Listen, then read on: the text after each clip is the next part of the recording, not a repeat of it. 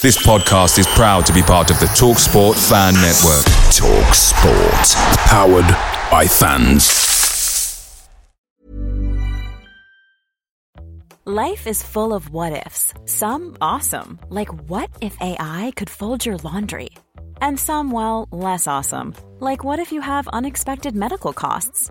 United Healthcare can help get you covered with Health Protector Guard fixed indemnity insurance plans. They supplement your primary plan to help you manage out-of-pocket costs. No deductibles, no enrollment periods, and especially no more what-ifs. Visit uh1.com to find the Health Protector Guard plan for you. The TalkSport Fan Network is proudly supported by McDelivery, bringing you the food you love. McDelivery brings a top-tier lineup of food right to your door. No matter the result, you'll always be winning with McDelivery. Order now on the McDonald's app and you'll get rewards points delivered too. So that ordering today means some tasty rewards for tomorrow. Only via app at participating restaurants. 18 plus. Rewards registration required. Points only on menu items. Delivery fee and terms apply. See mcdonalds.com. In Ciso. Oh, it's fabulous! A strike to get you up off your seats.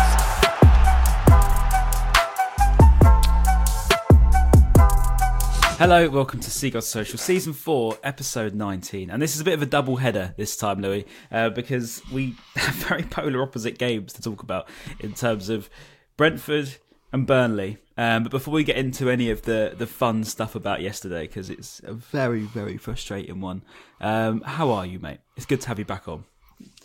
Yeah, no, it's good to be back. Yeah, no, it's been all right.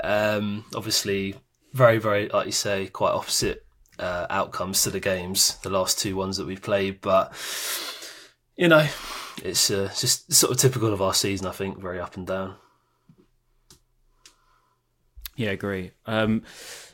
Let's start with yesterday, I think, because it's obviously on the forefront of all of our minds. It's just a typical game. If you picture a Brighton 3:00 kickoff against Burnley, I think I put the tweet on beforehand. It's so typical. But I don't know where it lies, how we managed to get beaten by teams in exactly the same way nearly every single time. But it seems, Louis, if you come to the Amex and you time waste for a considerable amount of time, you'll more than likely get a result.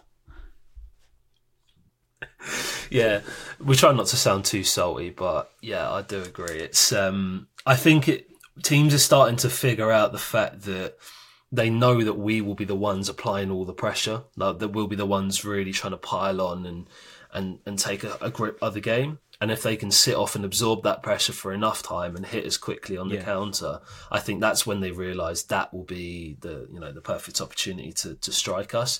So again, the time wasting is perfect for that because they know that we're going to come at them hard. So if they can kill as much of the game as they can, works perfectly in their favour. What do you put it down to in that, is it a mentality thing? Do you think is it because we've seen it so many times, as Brighton fans, not just this season, but years gone, it's always been the same thing. Is it, we have a team that's going to sit back. We have these 20 shots that, half of them, you credit to James Trafford, he's done a good job. That's about as much credit as he's going to get for the rest of it. It was time wasting again.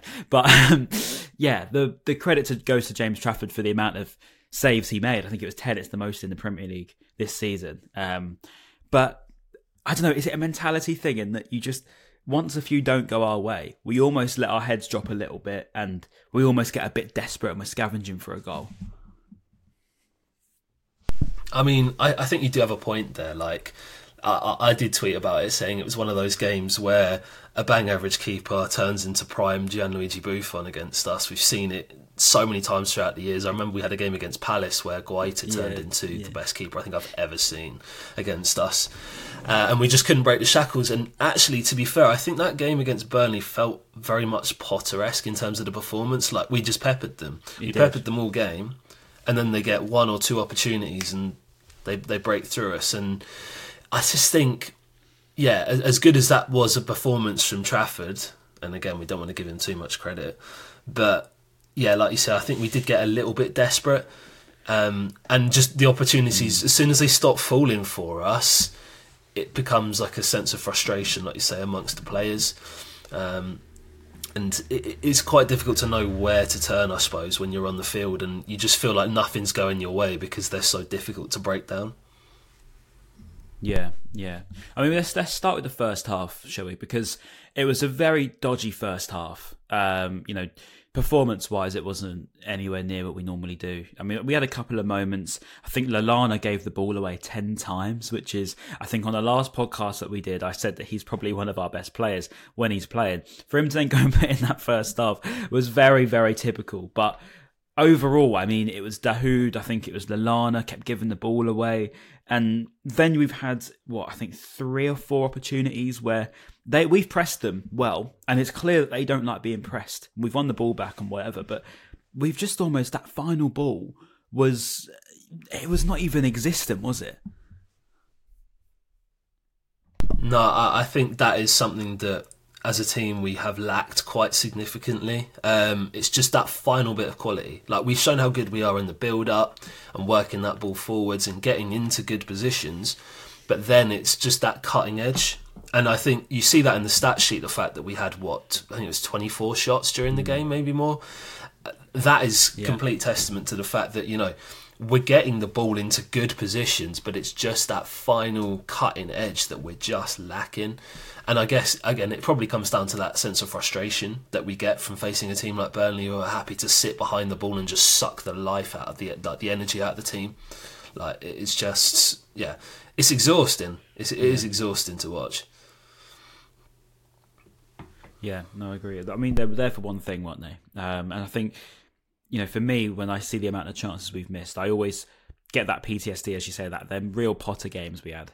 I think we've played Baleba quite deep, and we don't sort of use him as a sweeper.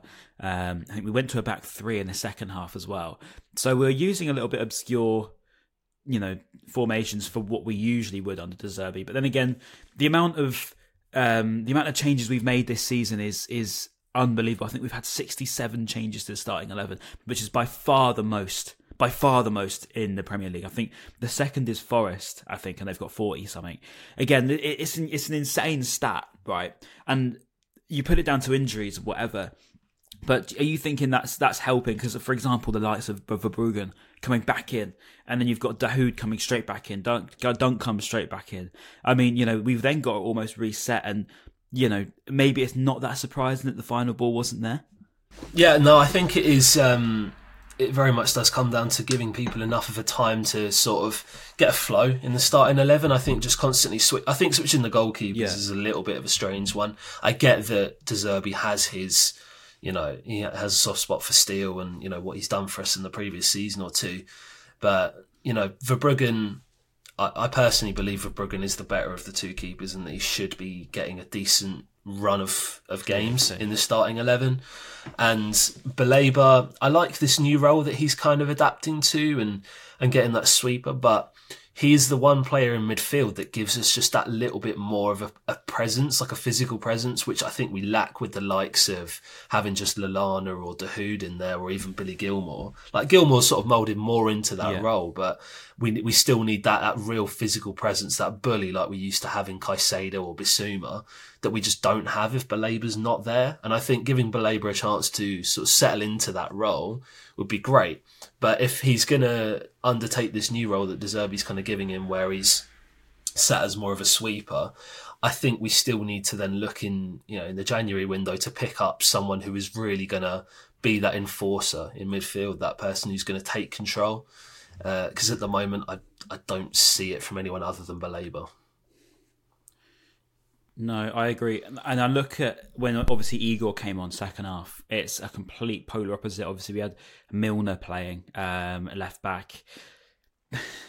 I personally just don't see it. And I like the idea of Milner. I praise the signing in terms of what he's going to do for us off the pitch. But at 38 years old, when we've got the injuries we do, I know. But putting him in left back, it just doesn't work. It doesn't work right back, it doesn't work left back. Unfortunately, I just don't think it works with Milner full stop. Maybe unless he's coming off the bench, maybe in the last 10 minutes to see out a game, but he goes into midfield. Maybe I could live with it a little bit more, but I just think starting at left back, I haven't seen it work for us yet, apart from in pre-season. And I look at Igor, it comes on the pitch and it's like a complete difference in quality. I mean, I like Igor a lot, in case you hadn't noticed. And I think that's what needs to happen. He needs to just be playing, even if it is at left back, because as you say, you want Baleba to be starting in that midfield as much as he can. And don't get me wrong, I'm not against him learning other things, and that's part of De Zerbi's way. But I just think that there's quite an obvious answer. I don't know about you in having Igor there from the get-go, because he's clearly a quality player for us now. Yeah, I'd absolutely agree with you. I just think Igor, to me, is a very, very defensive-minded left-back if he is going to play in that role, which, again, isn't necessarily a bad thing, but if you think about the contrast to Stupinian, who has been, obviously, our staple for the last year or so, that is much more of an attacking fullback. Yeah, exactly. I guess it's just working with what we have at the moment. And I agree that I don't think Milner is suitable to start, but I guess it's that makeshift while we're sort of trying to figure out the injury crisis and who's going to fill in that spot. And I think, Igor would be handy to have in that left-back position, and it allows Van Hecke and Dunk to sort of form more of a solid partnership as the two central defenders. So I don't see why we shouldn't. And actually, I quite like what Igor's been doing recently with his progression. Like, he seems a lot more confident taking the ball forwards. I remember the game against Athens. There was one play where he's just strode through into midfield, played a beautiful pass through to Ferguson, who fluffed the one-on-one. But that is much more of the characteristics that we want to see out of our defence. Yeah, and just before we get on to proper second half stuff, I know we mentioned the substitution, but I mean the goal. I think I lost my head with this one, and I don't normally when we concede. Normally I sort of just sit there and accept, and you have that that feeling of just sitting there with your arms crossed and staring into the distance while you listen to the 200 away fans celebrate because you didn't actually hear it. Sorry, but I think when we conceded in the way we did, and they've not had a kick in the game. Realistically, they haven't had a kick in the game, and it was actually as he was running through.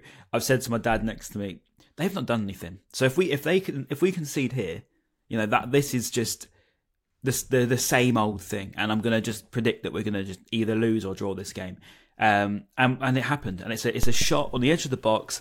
It's taken a huge deflection, which to be fair at the time I didn't realise it did, and it's just looped over Bruggen. I think he got a little bit of a hand to it, and it's probably poor all round, to be honest. You look at how he got through our defence, midfield, and then Verbruggen maybe you could argue should have maybe got away with it. Got rid of it, but I don't know. It's analyse that for me, Louis, in terms of not just the goal itself, but I mean the typical nature of being a Brighton fan with that goal. I was thinking about this earlier, that I'm pretty sure out of all the teams in the Premier League, we concede the most deflected shots. Because you think about all of our players, they're wanting to put their body on the line, which is great. However, we must concede the most deflected goals out of anybody. I think about pretty much every single game that we end up conceding, it's either from not properly dealing with a corner, even in the Championship, but not properly dealing with a corner or having a deflected shot. And it just seems to be the same thing over and over again. And again, I don't mind people, throwing their bodies in the way. It's what Dunk's done for years. But it's just so typical and unlucky. And like you say, it's kind of the first sniff they really had in the game. It was a bit of a poor show from us to lose the ball. And it was almost like a game of FIFA, where you feel like you're completely dominating the fixture. You're having all the shots. The other keeper's having a blinder. And then they have one shot, which takes a fat deflection. And then they go 1-0 up. You couldn't really make it up, to be honest. It's just very, very typical of what we do. But why? But why? This is what was winding me up. This is what really, really wound me up. Is when it went in the back of the net. I'm just like, how does this happen every single time? It's not, as you say, we don't just concede. I wouldn't mind if they dominated us and we conceded 2 or 3 goals. I could live with it a little bit more then. But because we have to get time wasting and the cheating and the diving and the rolling around, and you don't get enough time at the end of the game. I think that end of that second half, we had 2 minutes added on, which is an absolute joke. And then you've wasted so much time. You've lost probably about 10 minutes of that first half, and you've conceded to a deflection when you've been on top. It's football, I know. but it just seems to happen to us so often. So often. It is. I said this before. I think it was after the Fulham game, and I said you could write a book on how to beat Brighton, and all you've got to do is turn up, put your man behind the ball, and time waste, and then try and catch them on a counter, because you're probably going to run through their midfield because we haven't really, as you say, replaced Caicedo properly, and then just hope for the best. Just have a shot, and it'll probably go in, and that's what's really annoying, isn't it? Definitely, like it's that same sort of process every single game, and like you said, I think we are becoming almost very predictable to break down. And I can see that De Zerbi's working on like new shapes, new formations, new positions for players, just to see if we can try something different when it comes to getting the ball forwards and trying to create chances. Which again, absolutely happy to do. Do not mind that whatsoever, but. It's at the moment we're still seeing the same problems reoccur of just conceding exactly. A silly deflected goal, or just them getting one chance and capitalising on it while we just don't take any of the chances that we should do at the other end. But yeah, it is very, very frustrating, and we don't want to sound too salty, but it is. Yeah, it's very much a familiar story. It's true though, man.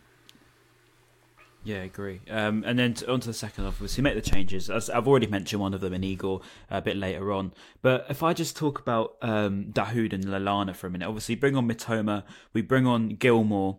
I saw Gilmour getting quite a bit of stick. And don't get me wrong, I've changed my tune in terms of he gives the ball away too much. But I was quite surprised in that how he was almost being dug out as a reason for almost throwing the game for us. I found that quite baffling. And not to mention, obviously, Mitoma came on, probably did a lot more than Dahoud or Lallana did in that first half anyway. Even still, by his standards, you would want a little bit more maybe. But Louis, Lallana, Dahoud, more so Dahoud than Lallana, to be honest. Where do you see him in this team? And this isn't to me digging him out. This isn't me even slandering him at all.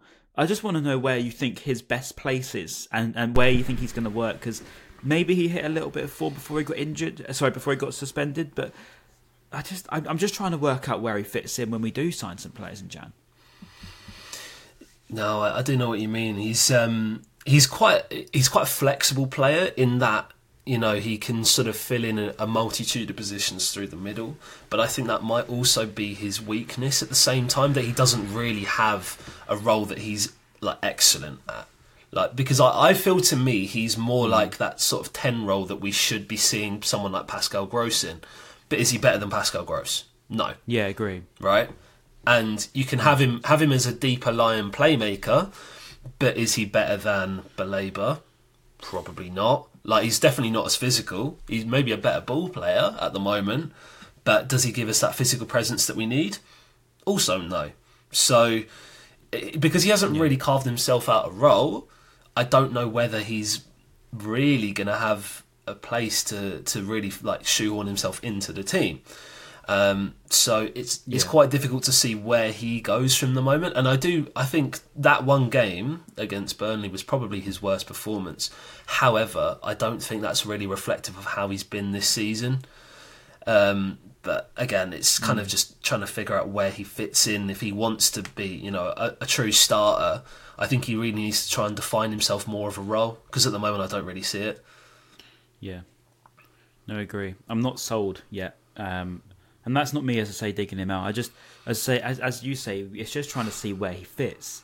When we have a fully fit side, and in January we bring in, I'd like to hope, some reinforcements. My goodness, I mean, that's worth a mention actually. The De Zerbi thing.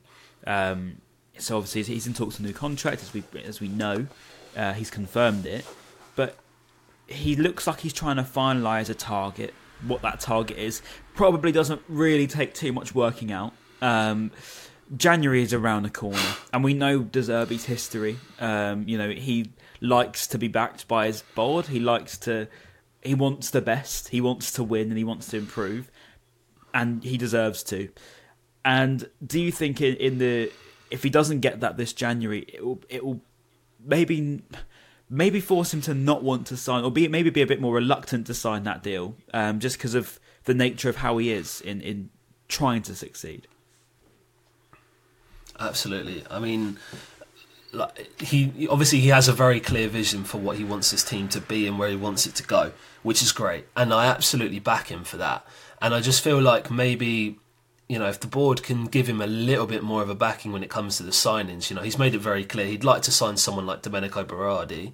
He's made that very clear. He's been someone he's worked with throughout the years, and he knows exactly what he's capable of.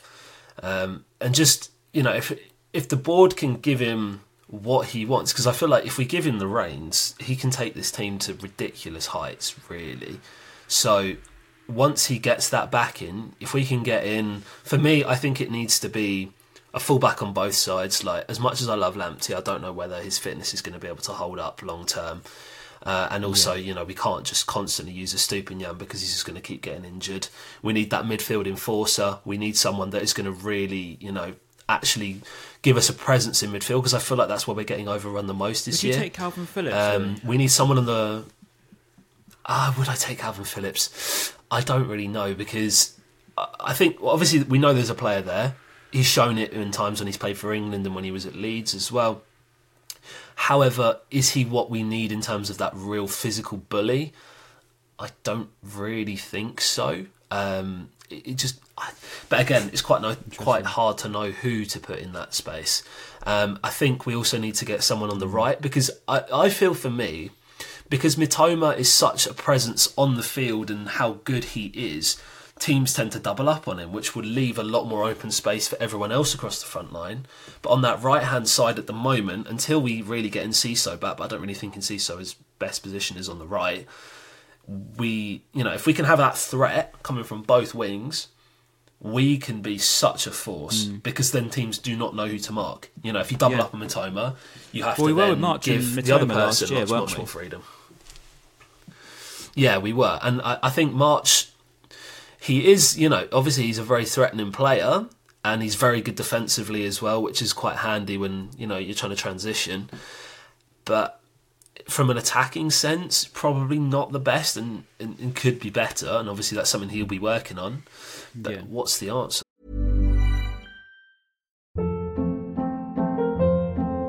Hold up. What was that? Boring. No flavor. That was as bad as those leftovers you ate all week. Keke Palmer here. And it's time to say hello to something fresh and guilt-free. Hello Fresh. Jazz up dinner with pecan-crusted chicken or garlic butter shrimp scampi. Now that's music to my mouth. Hello Fresh. Let's get this dinner party started. Discover all the delicious possibilities at HelloFresh.com.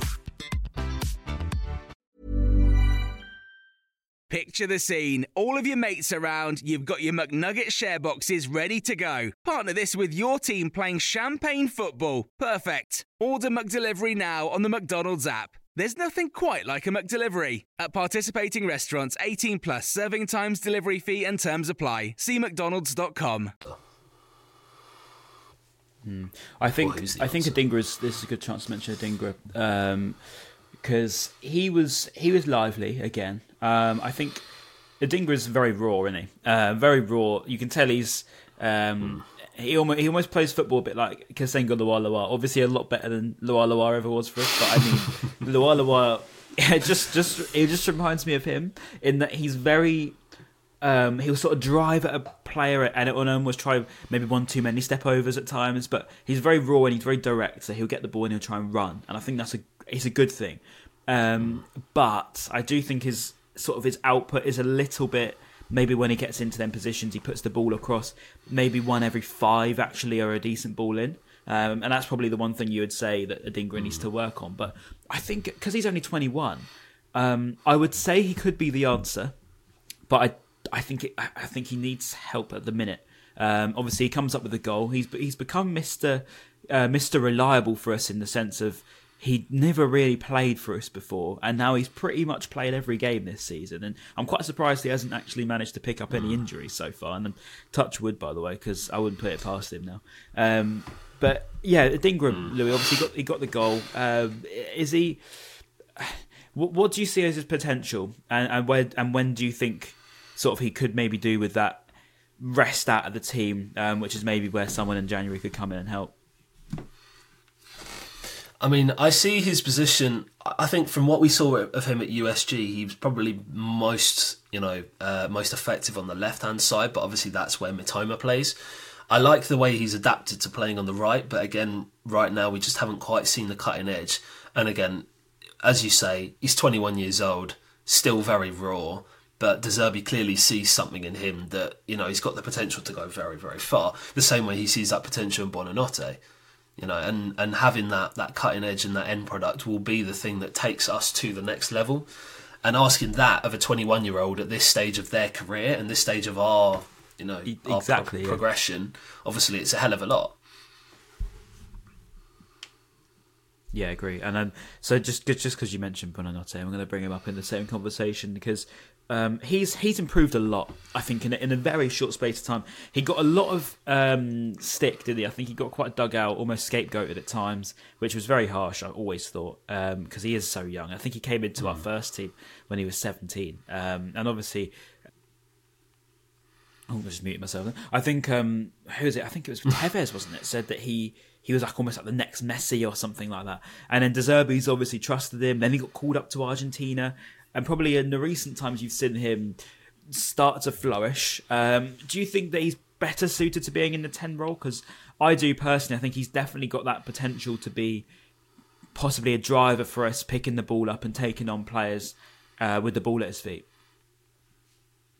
Yeah, absolutely. I mean, I agree. I think he's better in the middle. I think the problem that he's had is that he's used to picking up the ball with a couple of yards of space around him. But because he doesn't get afforded that in the Premier League, he instantly will be the one that's got a defender on his back. But you've seen when he has the time to pick up the ball and turn and dribble, he looks incredibly threatening. And, I've never really been his biggest fan, but I would love more than anything to be proved wrong that I don't think because currently I don't believe he's fully ready to be starting or to be playing for us. I think he needed a loan to give him a chance to really develop and build up some confidence. But I think in recent games he actually has picked it up and looking a lot more confident in that 10 role. And obviously De Zerbi trusts him. The fact that he's played him so much and he's said, look, I want you to then become this player for us. But because we're so deep in terms of players that can play the 10, we've got the likes of João Pedro. I still think Pascal Gross should be playing the number 10 because that is his best position. We've still got Adam Lallana. We've still got Dahoud that can play there. Having Buonanotte as well, even in Ciso can play through the middle. That's a hell of a lot of options. Ansu Fati as well. There's so many players that can play in that position. There's a lot of competition. And obviously it's good to have the depth, but I guess being 18 is going to play in his favour, the fact that he's got plenty of time to adapt into that role. But yeah, I think he's probably better as a 10 than out wide because I don't think he's quite as quick as you'd need someone on the wing to be. He's not. I agree. Yeah, he shouldn't be on the wing. Probably. I think it's just an adaptation period. Okay, yeah, no, I would agree with you. I think, definitely through the middle. As you say, when he turns, he's a lot stronger, I think. But again, it's just time. As we always keep saying on these podcasts, it's just time. You just got to wait. Unfortunately, we do have such a young team. And then that's the perspective of it. We've got a young team that's injury-riddled all the way down to the core, to the point where our experienced players are all out. And, when they come back, they've got to then settle back. So it's difficult. It's very, very difficult. I think, honestly, it's one of the toughest jobs this season is keeping Brighton to play well. And De Zerbi's doing a decent job of it. And I think what's really frustrating, and more than anything, as I've mentioned before, is the time wasting. And this is the last point. So the game, obviously, it fizzles out. It's one of them. It's a frustrating one. You give yourself the hope. You become delusional. That's the fun of being a football fan, isn't it? You think everything's going to go in for you, and it doesn't. I thought Hinchelwood was unlucky a couple of times. It was good when he came on, actually. Just a little shout out on Jack Hinchelwood because he's done really well. But yeah, that last sort of 10 minutes or so, I think that there's 8 minutes added on. And for 2 of them, I think the goalkeeper went down with cramp. And then the referee still blew bang on 8 minutes. Not to mention the fact that we probably could have had 20 minutes added on because of the amount of times we lost. Now, this has been a problem this season, not just for us, but for the Premier League. They wanted to solve it, didn't they? And this is the point I wanted to get to. They wanted to solve the problem of time wasting and cheating in the game. So they wanted to try and almost make it, they add on more time like they did in the World Cup. And they started doing it. but it feels like we've just taken a complete back pedal on the back of yesterday as well. And I don't know if this is where the ever lies down to, but what do you put it down to, Louis? And how frustrated do you make of it?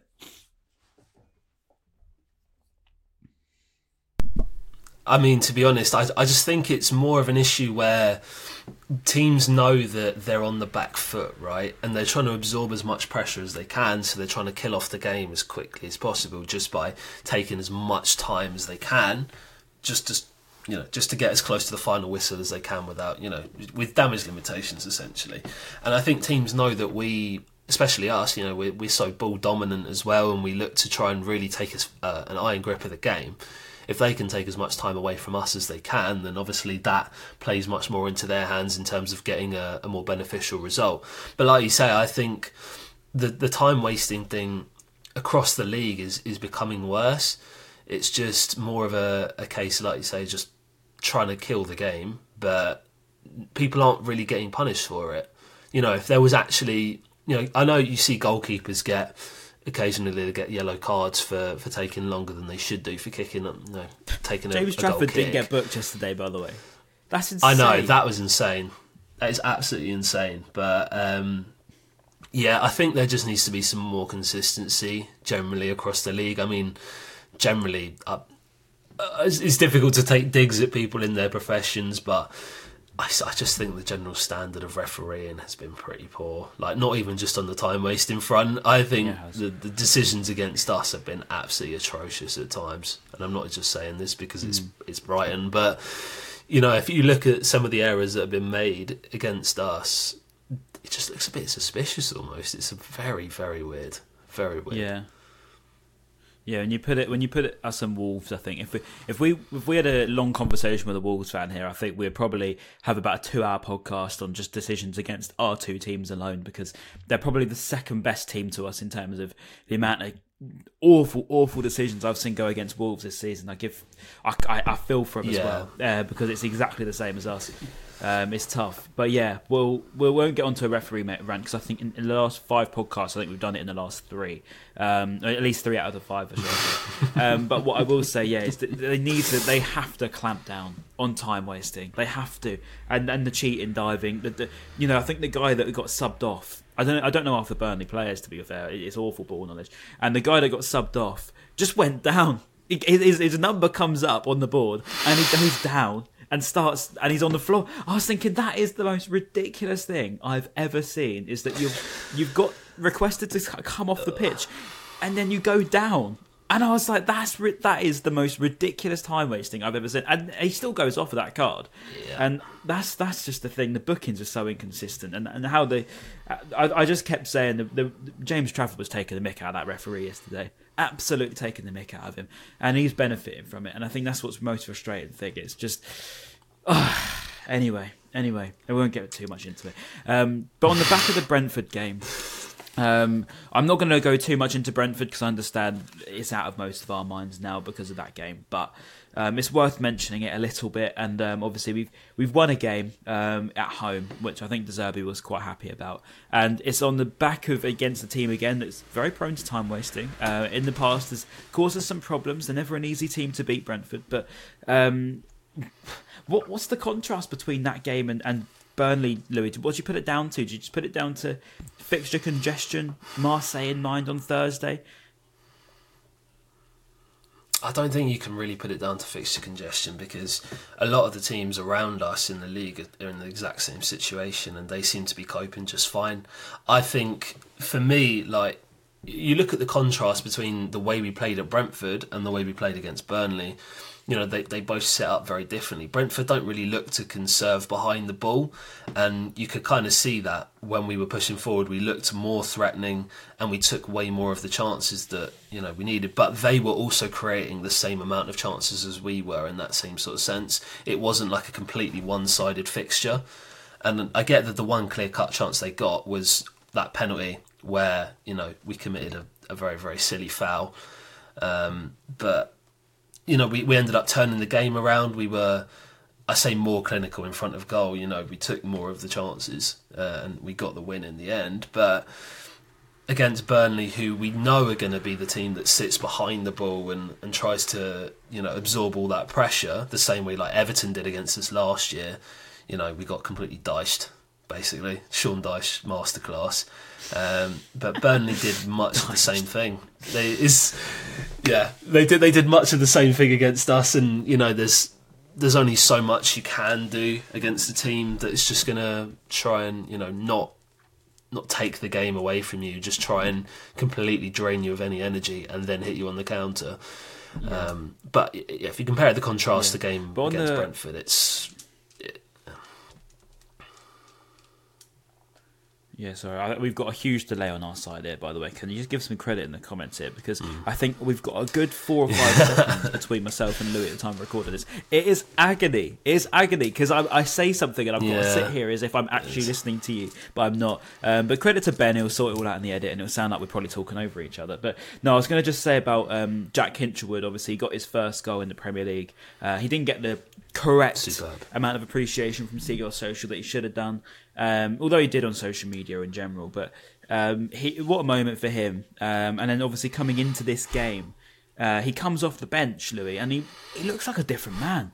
He comes off the bench, looks like he should be there. And, he's gone from being this little kid that's come through our academy to being tested out, are we sure about him?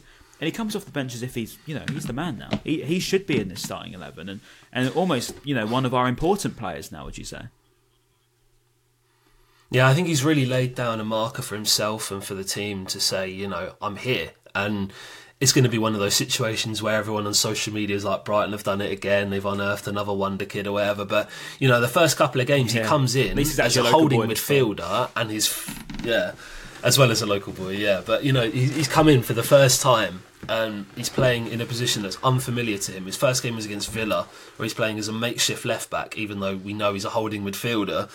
And, we get absolutely overrun. That is a pretty, it's a trial by fire, right? And it comes to the Premier League, it doesn't get much tougher than that. To lose, was it 5-6-1? It's not nice at all.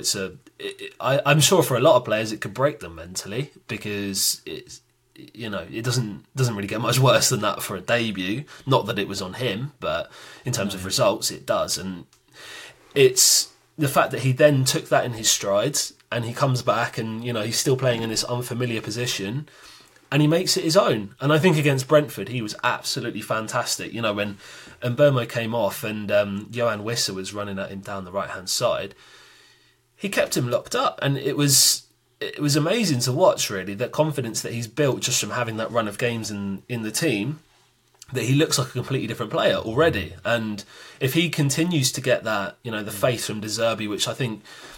De Zerbi putting his faith in these players is what's really transforming them. We saw it with Solly March first of all, I think that's probably the biggest differential that we've seen since De Zerbi took over. Yeah. But if Jack Hinchelwood continues this run of form, who knows how far he could go?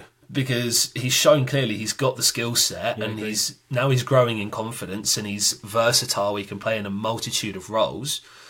Who knows how far he could go? But I think, like you say, he's almost becoming one of our more important players, filling in for during an injury crisis, and he's made several roles his own already. Yeah, I agree. He's really impressed me, genuinely. And I think when I first saw him coming into the team, I thought, good player, but is he just a bit too young for it? Obviously, he gets completely overrun at Villa, as you say, and it's a game against a team which is genuinely one of the best in the league this season, as we saw last 2 results. And it was always going to be a really, really tough game. I think it was with Gilmore, and between them, there's not too much muscle in it. You've got Douglas Luiz, Ollie Watkins, etc. Some really, really powerful players in that Villa team. So it was a bit of a mismatch in that sense, and it was really, really harsh for him. And it was probably the biggest slap he could have received of a debut. But I think, as you say, to take that hit around the head to say, look, welcome to the Prem, mate. This is not as easy as you think it's going to be. You're not playing FIFA now. And then come back into the side, as you say, at left back. It's been really, really impressive. And I think the last sort of game or so where he has moved into midfield, I mean, yesterday he could have scored 2. But for a good save from Trafford again. I'm getting sick of saying that guy's name. But it's a good save, and he could have won the game for us. And he's clearly shown that he's got that attacking ability as well. He can, as you say, lock up some very decent players. Did it at Stamford Bridge. Sterling as well did a good job on him. And it's really, really reassuring to have someone coming through the academy that's a Brighton boy. You know, he's a Brighton fan, he's from Worthing. I think that's brilliant. And long may it continue, because I really, really hope he can. You know, he's in the right hands with De Zerbi, isn't he? Let's face it. So if he's going to be with anyone, I think to have to be surrounded by your Lewis Dunks, your Adam Lallanas, Danny Welbeck, Roberto De Zerbi, it's a very, very good mix for a young player. So, I mean, Pascal Gross was compared to him, wasn't he, as sort of the father of him? And I think it was De Zerbi almost mentioned Gross in the same breath as Hinshelwood in that, you know, intelligence-wise. And that is probably one of the biggest accolades you can receive as a Brighton player, as a Brighton Academy graduate. So no, full credit to him. But yeah, I think that's just about it really in terms of game stuff, because it's a frustrating way to end the podcast, because I wanted to talk about Hinshelwood. I wanted to talk about our young players, Dingra as well. And I don't know, Louis, if you're to put perspective on it, do you say, you know, you're saying these names out loud, and you know they're players that weren't even playing for us last season, and you know, is it that perspective of it's always going to be a tough one, and you know we've got to focus on Europe, we've got to make sure we get through to the latter rounds there, as well as focusing on the Premier League. It's nowhere near as easy as last year. No, not at all. You know, it's very much a different landscape to what we were facing last year, where we had basically one sole focus, which was the league. Whereas now, you know, it's a much more congested season in terms of the fixture list, and we've obviously been hit by a bit of an injury crisis. So for these young players to step up the way they have is a huge credit to all of them, and I think especially the likes of Hinshelwood, who, you know, he's come through our academy. And it's also a testament to our academy and the way we set up, like you say, with De Zerbi saying that he feels like the son of Pascal Gross. You know, that's a huge credit, like you say. He's a player of such quality and such technical ability at 18 years old to have that comparison is it's absolutely unbelievable.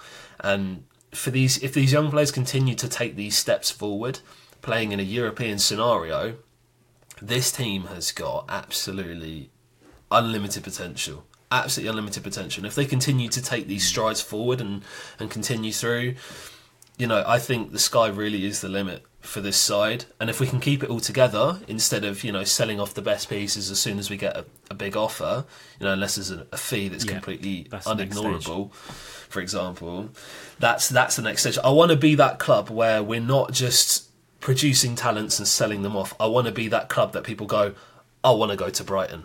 I want to join the project. I want to be part of this team. Instead of being, Brighton have got some good players. If we give them enough money, we can acquire that player. You know, I want us to be the end goal. I want us to be the place that people go and say, I want to play for them.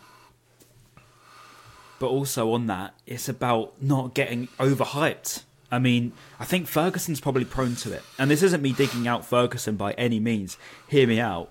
He's come into the team, probably one of the best finishers that the club's seen come through their academy since ever, right? And he's an absolutely world-class talent. But he's almost got this outside reputation like he's now Harry Kane. And, you know, to put him on that pedestal at 18, I don't know if it's almost, you know, maybe taken out of him a little bit. You know, he's almost got that pressure. He's got the weight now to be the number 9 for Brighton. I just don't think he's there yet, anywhere near there yet. He's there to improve. I think he needs a couple more years. And I think that's probably the next thing of, you know, players shouldn't just be expected to come in, score a bunch of goals in their first year, or whether it's goals, whether it's good performances, and then move on in the summer. Because football doesn't last a year. Football lasts indefinitely. And I think that's what people forget, is that, you know, they're coming in now, yes, they might score in their debut. Yes, they might score another 5 goals, but they need to have that year to, you know, Ferguson's hold-up play probably isn't the best. He needs to, you know, his dropping deep is not that effective. When he's not in the box, probably you'd want him to do a bit more. And I think that's the 3 key points of being a good centre-forward, where if he was at a big club like Manchester United or like not a Chelsea, like a City, I think that, you know, that's when you're going to probably get digged out for that sort of thing. Whereas at Brighton, you can almost get away with it a little bit. You can get the time to progress, and that's the beauty of it, I think. But that's the next stage, isn't it? But anyway, I think that's just about everything covered. Any other points we missed, Louis? I mean, considering we've had a double act here today, we've had no one else with us. I've asked four people to come on. I didn't mention. Yeah, we have. I didn't ask Jack. If Jack watches this, I didn't ask you, mate, because it's your birthday, and I didn't want to say, do you want to come on a podcast on your birthday? Because I felt like that'd be a little bit unreasonable. So happy birthday, Jack, if you are watching. Happy birthday to Maz's dad as well, who's unfortunately missed the podcast due to that. I don't know why Ben's missed it, but we'll just call him a plastic, I think, is what we'll go with that one. But yeah, we'll see you probably. Who's the next one? Marseille. Ben's a plastic. Put that in the comments below. And yeah, Louis, thank you very much for joining me, mate. You've done a very, very good job at last minute call up. Cheers, man. As always, of course, mate. Absolutely no problem. And we'll see you just before Marseille. We'll probably do a preview. Try and get the boys back together for that one if I can get Ben out of bed for it. But no, I'm just joking. But yeah, we'll see you just before then. Thank you all for listening. Like, comment, subscribe, all that good stuff. And yeah, we'll see you very, very soon. And goodbye. See you around.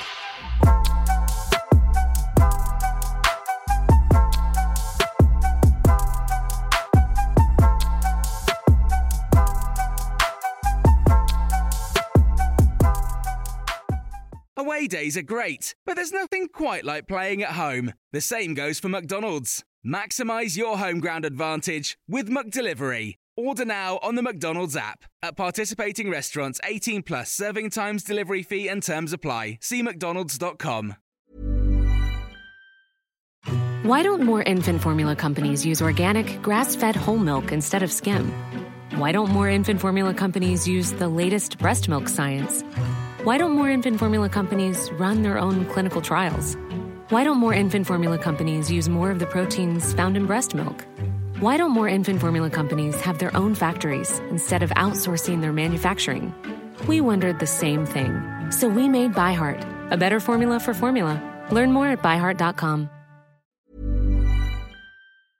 This podcast is proud to be part of the TalkSport Fan Network. TalkSport. Powered by fans.